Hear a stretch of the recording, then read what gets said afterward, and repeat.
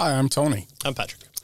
And welcome to Cave to the Cross Apologetics. We are beginning a brand new book, right? We've kind of gave a brief kind of overview of what was going on just by looking at the preface to the book. And now we're going to begin the deep dive into the book, and we're going to look at the first chapter.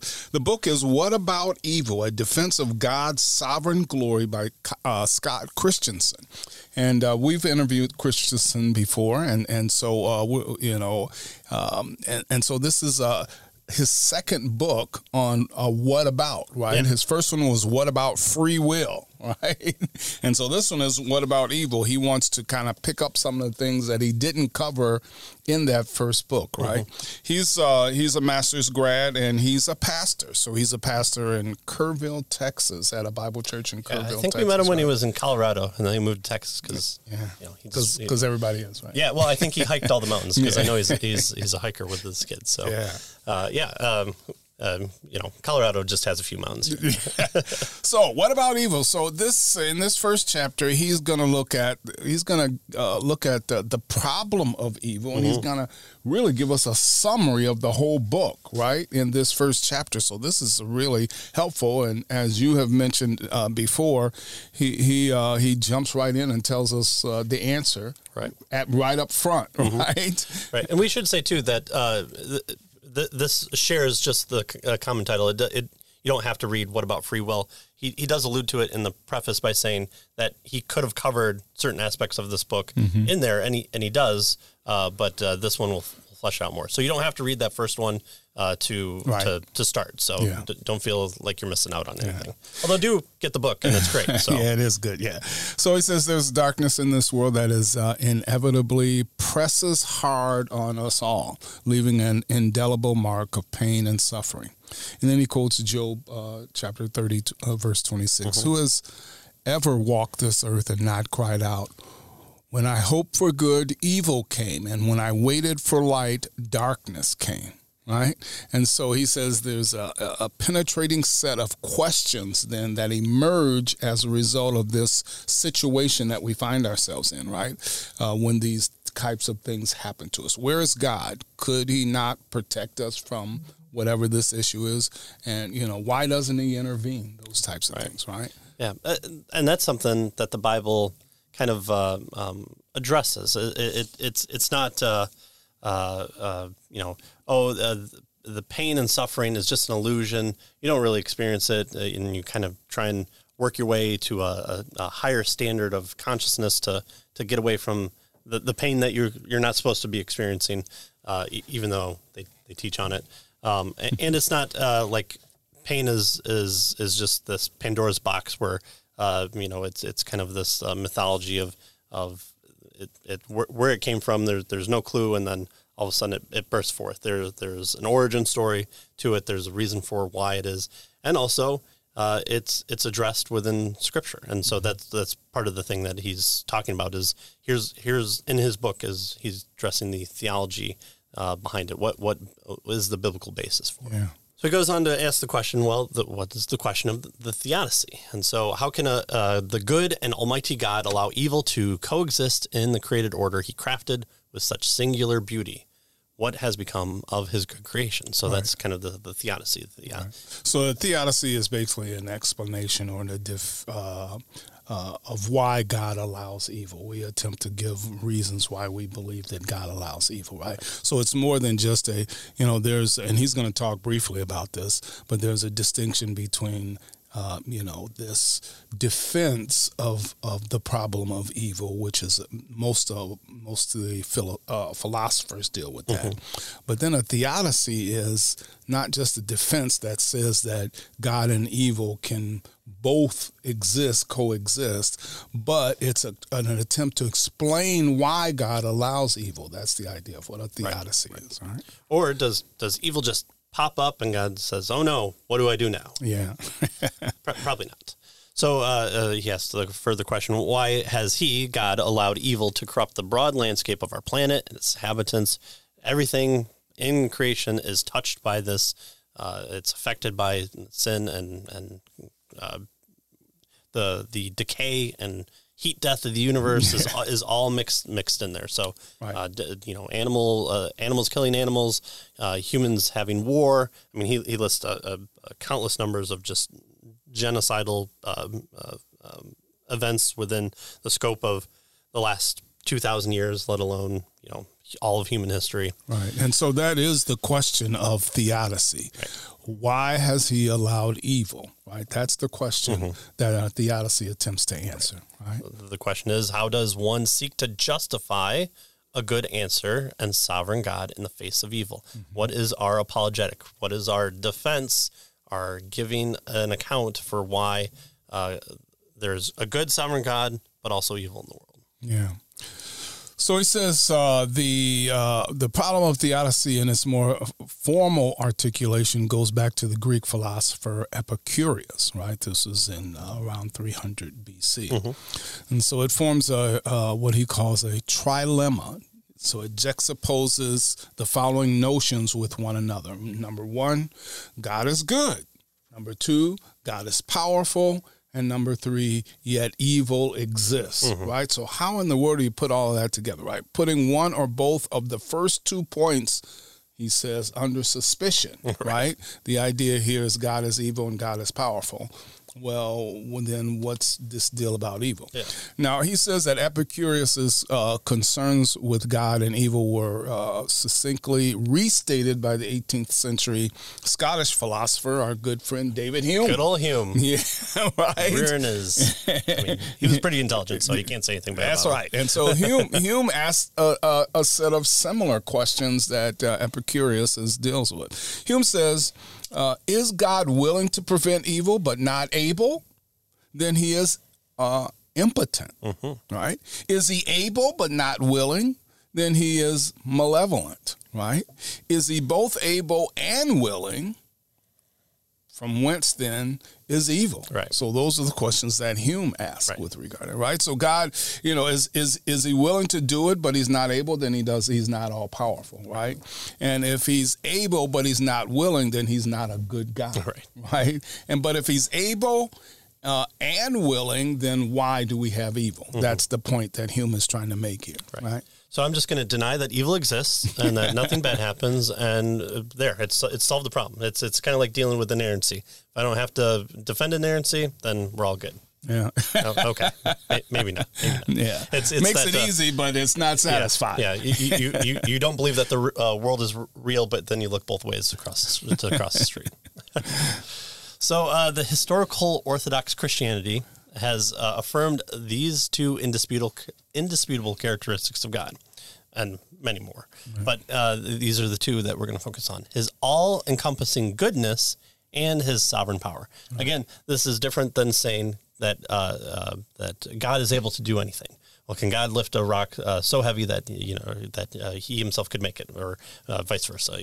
And so it's like, no, that's not the definition of God. It's never been the definition of God that God can do anything. It's kind of something that we say in maybe a quick mention, or we tell our kids that, like, oh, God can do anything.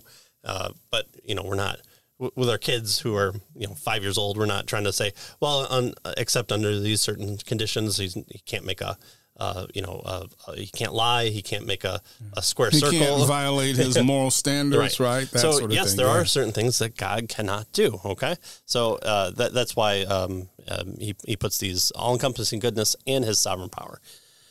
Although the existence of pain and evil in the world places these two overarching attributes of God under the microscope of human scrutiny, they are not the only divine attributes to suffer the skeptical eye of his creatures. Right. For example, the existence of evil places God's justice on the witness stand. It seems that any evil that God refuses to prevent exposes his injustice. Right. You let rape occur, you let murder occur, you let me stub my big toe when I didn't really mean to. I haven't done anything wrong. Right. So the idea here is all of these things are unjust, right? Why is God allowing injustice? Is he a just God, right? And so the problem of evil kind of raises this as an issue with regard to one of his divine attributes, right? Or maybe the problem lies in his faulty omniscience. God fails to see bad stuff coming down the pike. Well, he looks down the corridors of time and he he cares about the individual, but more about their salvation only, not so much about if they happen to get murdered along the way. Yeah. So does God know everything, right? Or does this stuff kind of catch him by surprise, right? And so all of a sudden, boom, bad stuff happens, and now God is trying to figure out, okay, what do I do now, kind of thing, right? So this calls into question his omniscience, his ability to, or his characteristics of knowing all things, right? And so he says, evil certainly tempts God's creatures to, impugn his character. And so this is indeed a serious problem, right? We've looked at his goodness. We've looked at his power. We've looked at his justice. We've looked at his omniscience. So all of these things, evil brings these things into question, right? And so he says one can easily understand how the problem of evil has become the Achilles heel of Christian apologetics. While some Christian apologists have been moved to redefine or tweak the attributes of God, right, so that they can get around the problem, right? The attributes of the God of the classic biblical theism. He says that this is one thing that cannot bear the burden of the problem, right? To toy with the clear revelation of God's character when attempting a theodicy, he says, is to admit failure, right? So we have a God who has revealed himself in Scripture, and just because we have this issue with regard to evil, what he's suggesting here is we don't attempt to try to change who God is, how he's revealed himself in order to solve this problem of evil. Right. And he says some folks have done that, right? They've kind of tweaked God's character, and so that now they have a solution to evil, but then they don't have a biblical God. Right. And so we've talked about this before, is the Christian worldview is, or the Christian story is a worldview. It's a complete worldview, and you can't take pieces out. And so the good thing about the problem of evil is it includes so many characteristics of God. The also great thing is that there are attributes of God that we can focus on, and sometimes it's our outside ideas that come in the way, and we kind of impugn the character. That's where we want to do the tweaking, because there are other presuppositions, there are other ideas that we have of how the world is like that we may not derive biblically, but we really want them to be true sometimes. So that's what he's going to come. Yeah. And of course, that's making God in our own image, which is creating an idol. Which I think the Bible talks about a little bit. Yeah. And so he goes into mapping the theodicies, and he covers here 6 different ones. This is on page 5, so this is a good in the hardcover book, so it's a good page to mark. Yeah, and so this section, I really enjoy these types of things because it gives us a succinct, description of each of these attempts to respond to the problem of evil, right? And so it's kind of a great overview of all the things that have come about with regard to this particular issue, right? Here's one solution, here's another solution, here's another solution. And he kind of gives us this succinct summary of each of these solutions, right? And then, of course, he, at the end, kind of, he tells you the answer. Yeah, he tells us which one he's going to deal with, Right. And that's on page 6, so... within the span of 2 pages, you've got the book. So he says, the following represents some of the more common responses to the problem of evil. And this first one is kind of one that I've alluded to, the free will defense. This is probably one of the most pervasive ones. And he goes on to say, this is the most prevalent response to the problem of evil. Free will is regarded as a cherished feature within our humanity, without which we could not be responsible for our actions. She's kind of covered a little bit in the previous book. Furthermore, without free will, we would be consigned to a cold and robotic existence, but this means that our freedom of choice results in both good and evil outcomes. And this is the one that I learned. This is my pithy response. Free will defense. Yeah. There you go. You just say free will. You move on to the resurrection. So evil is usually regarded as a risk that God had to allow in order to grant humans significant freedom and responsibility. So if you hear kind of the middle knowledge of God, or this open theism floated out there, God looking down the corridors of time, God having to handle or play the cards that he was dealt. We deal him because of our free will, right? And then something out there has dealt the cards that he must have to, even though he's created everything. exacerbating the issue. Yeah, but that's the coverage is that we have a free will. We're able to make free choices independent of ourselves, and as a result, I can punch a person or I can give them a hug. Yeah. And so that's up to me. God can't influence that. If not, it wouldn't be a free choice. And obviously, I know that I have free will. Right. Okay. So the free will here, the free will defense then says that evil exists because we have free will and we can do evil things, right? And God doesn't want us to be robots. And so he allows us to have free will and do these evil things. Right. The next one, so this is the next kind of defense of the problem of evil. He calls it the natural law defense, right? And so here he says God, the idea here is that God has designed orderly, repeatable, predictable laws to govern the world. And, there's good and bad consequences can result from the proper or improper use of these laws, right? So if I jump off the building, the law of gravity, right, is going to make a problem for me, right? Gravity, has stabilized our world, but it can be utilized in destructive ways, right? If I push somebody else off the building, right, the law of gravity will take an effect. And so it's not God's fault when I push someone off the building and therefore misuse one of the laws that he's created, right? So that's called the natural law defense. It's our misuse of a natural law that God has created that causes evil. Right. So if Ayn Rand was a Christian or a theist, then probably this would be the one that she'd harp on a lot. The third one is called the greater good theodicy. God has multiple good purposes for evil in the world. Out of such evils come greater goods that could not otherwise come. These goods outweigh the evil that they overcome.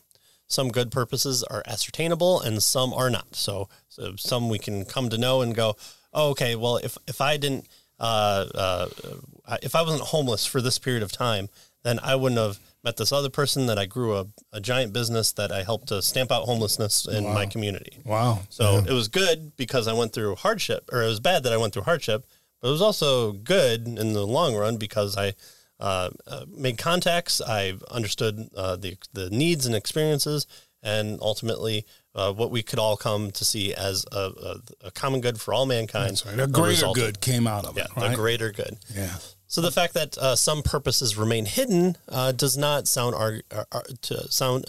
not soundly argue against their existence. So why was this person struck by a car and the right side of their body was paralyzed, and they had a promising Olympic career, but unfortunately that didn't happen, and they ended up dying within 6 months. Well, I don't know what the purpose of that is. Well, maybe God can see the 6-year-old that sees that story and from there enters into the medical field to then,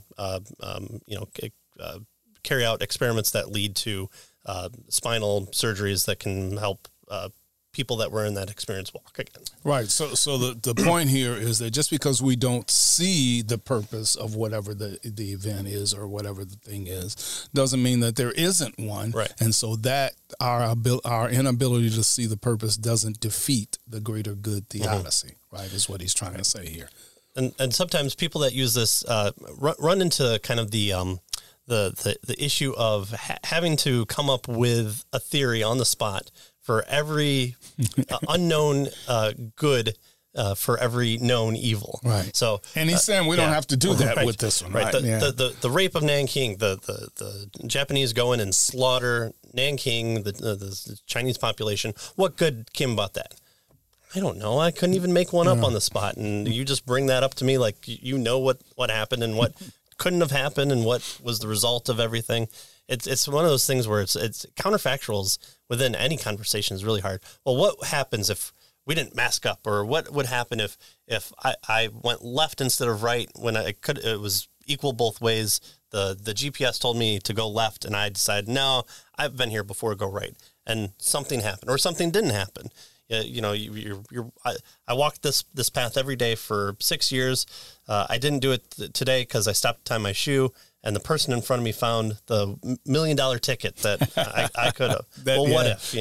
So the counterfactuals are always very hard in any conversation, and for you to have an answer for that is always a difficult spot. So maybe that's one of the issues with this one. So. Right. So the greater good theodicy then says that God has multiple purposes for evil in the world, even though we may not know it, and he's going to make greater good out of the evil that happens. Right. So. And two, I know we're kind of jumping ahead a little bit, but sometimes those multiple goods is a human good, like solving a problem, or sometimes it's someone gets saved out of it, or someone bad dies. Yeah. Maybe that's the thing. Yeah. So, wow. The multiplicity of goodness is the possibility within this one. Yeah. The third one, then, he makes reference to here is what he calls the soul-making theodicy, right? Now, this one was made famous by John Hick. The Christian philosopher, or at least he called himself a Christian. The idea here is that humans are born in a state of immaturity and must experience pain and adversity in order to mature, right? So God is in the business of improving our souls, kind of thing, right? The Bible indicates that suffering resulting from various evil circumstances builds our character, right? And just as the fiery furnace purifies gold, evil and suffering purify and strengthen the human soul. So this one is the soul-making theodicy. Why does evil exist? Well, because God is in the process of building our character and strengthening our soul. Right. I know I've used this example before, but I was like, it's you're reading Lord of the Rings, and at the very beginning, Frodo finds the ring, must take it to Mordor, and the eagles show up and take him, and the book's over in 6 pages. Good. We've learned a lot. We've experienced it. The characters within the story have learned. We've learned after reading about it. Isn't that good that in 4 pages we learned that eagles fly?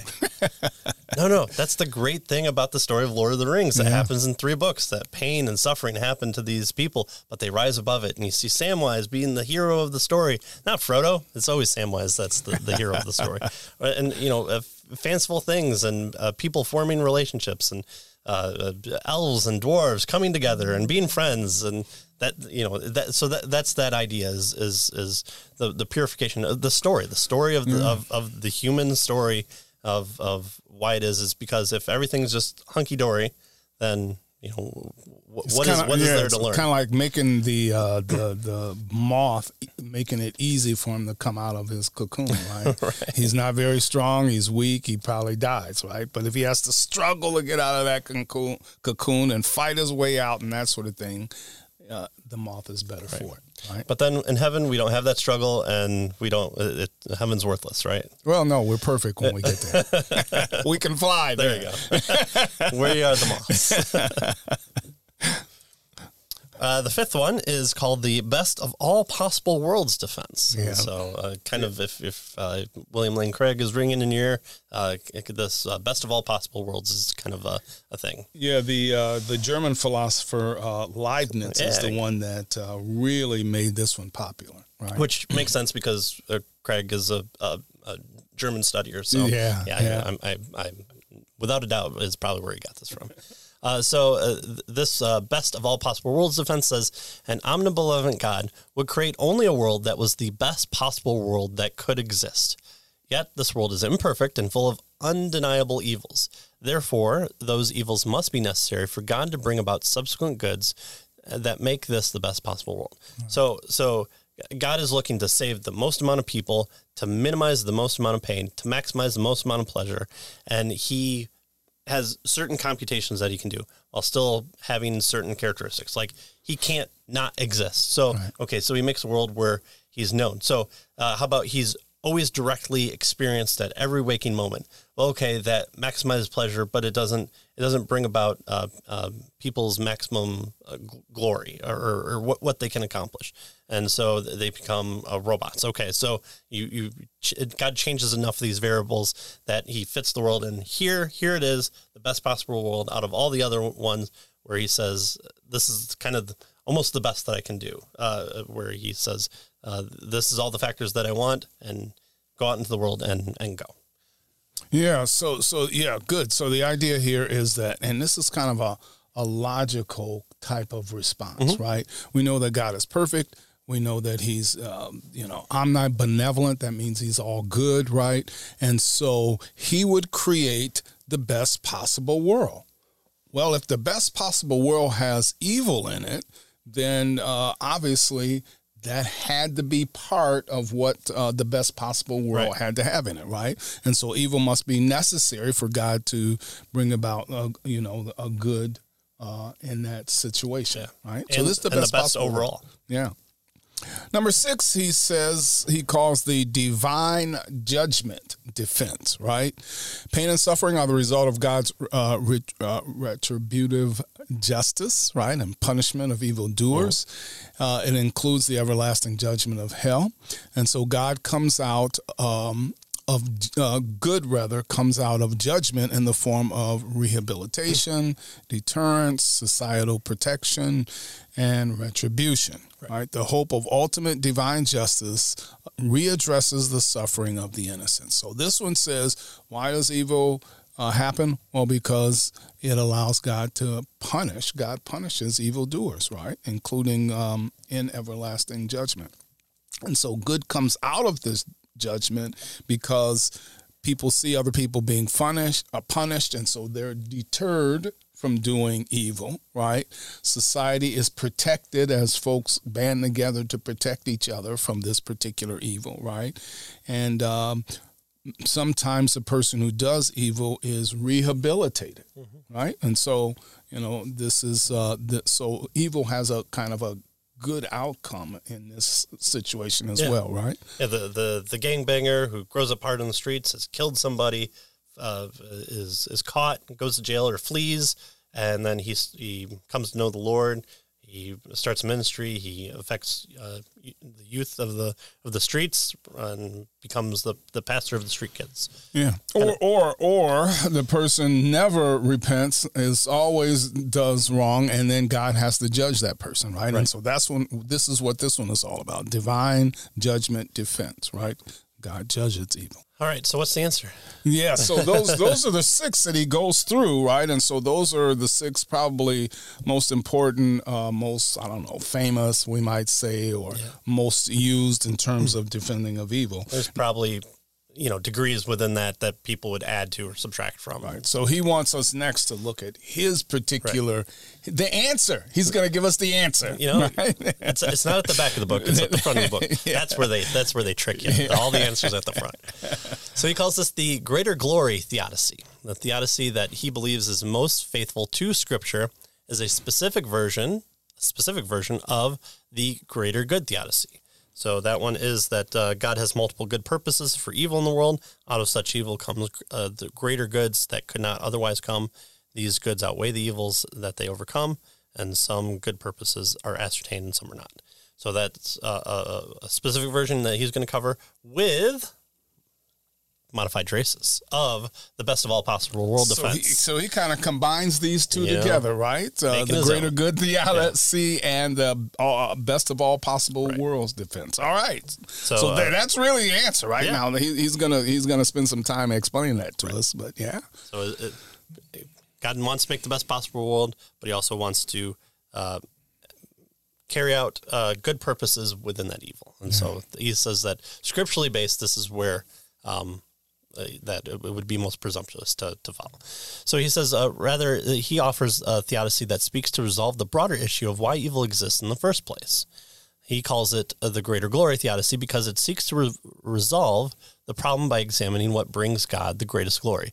God's greatest glory is found in Christ's work of redemption. Right. Again, what happens is it points back to God's characteristics, God's work in creation, and God's ultimate work in Christ at the cross. Right. So he says here that, in offering this particular theodicy, that he's not suggesting that it solves every problem, right? Because obviously, as he mentions, that would be presumptuous, right? But he wants to solve the broad issue. That's what he talked about at the beginning, right? The broader issue of why evil exists in the first place. And so that's why he uses this. So what is this theodicy? How can we summarize it? Well, he gives us us an argument. The answer and the proof. Yeah. Look at that. Look at that. Page gives 6 us and an 7. You're there. You're there. So an argument is, premises that give us reasons to believe that a conclusion is true, right? And so he's going to give us 3 premises and then the conclusion. So this is his argument for his particular position, his particular theodicy. First, God's ultimate purpose in freely creating the world is to supremely magnify the riches of his glory to all his creatures, especially human beings who alone bear his image, right? So God created the world for his glory. Second, God's glory is supremely magnified in the atoning work of Christ, which is the sole means of accomplishing redemption for human beings. So God created the world for his glory, and it's supremely shown in the redemptive work of Jesus Christ, right? But redemption is unnecessary unless human beings, number 3, have fallen into sin. Right. Right? What do you redeem if there's no sin to redeem? Yeah, right? And so, therefore, the fall of humanity is necessary to God's ultimate purpose in creating the world. Right. So there it is, right? God wants to magnify his glory. He creates humans in order to do that. And the best way to magnify his glory, the greatest way to magnify his glory is accomplishing redemption. You can't have redemption without the fall, and therefore the fall of humanity is necessary to God's ultimate purpose in creating the world. Right. And so that's kind of his a summary of his theology, or his theodicy, rather. Right. His greater glory theodicy. Yeah. So he says the idea is simple. It's simply this. The fall of humanity was no mistake. It did not catch God by surprise. Why did God put Adam where he was, go off, put a tree there, say don't do it, if God is all-knowing? Well, it didn't catch God by surprise. That's right. Nor was it the result of Adam and Eve's free will, as most understand the term free will. They have the ability to do anything. If they are slightly nudged in any way, it's not a really free choice. Therefore, free will has to be just kind of devoid of any interaction or encouragement by anything else. Okay. The fall was planned by God because it brings about the greater good of redemption. A fallen but being redeemed world is far better than an unfallen, not needing redemption world. Okay, well, that's a good premise to try and support. Such a world brings greater glory to God. No better world seems possible. There's our best of all possible world. Right. No better world seems possible than one in which Christ's redemptive work brings such supreme glory to God. So it's kind of this idea of how can we understand kind of the fullness of God? How can we as his creatures, how can God demonstrate that? Well, one of the characteristics of God is his justice, but it's also his grace, and it's also his redemption. And so how does he do that in an unfallen world? How does he provide justice for those who don't need justice? Walking along, and the thief doesn't rob you. Well, that judge comes up and says nothing because he's not needed. But what happens if the robber comes up and robs you? The police come, take him away, hold him before the judge. Are you guilty or innocent? Let's look at the 2 or 3 witnesses that come before. Yes, guilty. Here's the punishment. That's what shows God's justice within that. Yeah, good. So, that's kind of the idea of what he's trying to get at here. He says it should be clear that the theodicy that he offers is commensurate with an evangelical and a broadly reformed understanding of Scripture and theology. It opposes the meticulous sovereignty of God, and it's radically theocentric, right? In other words, God, he says, is squarely at the center. It's all about God, right? It's not about us and our free will or even the world that he created. It's all about God. So it's theocentric, right? God-centric. He says the problem of evil is resolved by focusing attention not on some ill-directed notion of human free will and our autonomy and that sort of thing, but on how God's actions in creation and providence serve to maximize his own glory. Right, so this is a focus on God.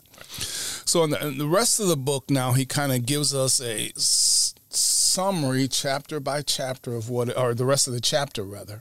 He gives us a summary chapter by chapter. Shall we just hold off on that? Yeah, we better. Yep, definitely. We still have a lot to cover in the introduction, but it's because we just gave you the answer. Yeah. Well, we didn't give you the answer. That's right. We helped facilitate the answer. So we're not the Eagles. We're not there to get you to the, well, we got you at the beginning. So it's like we took the ring from Mordor and we're going back to the Shire. So that's what we're doing here. So yes, join us next time as we conclude the introduction and come to find out what to look for in the rest of the book. But I have questions. A lot of that didn't make sense. Guess what? That was the answer. Now we got to cover all the proofs for it. That's right. Yeah. So join us for the proofs of why Scott Christensen thinks that this is answering the question, what about evil? Yeah. See you next time.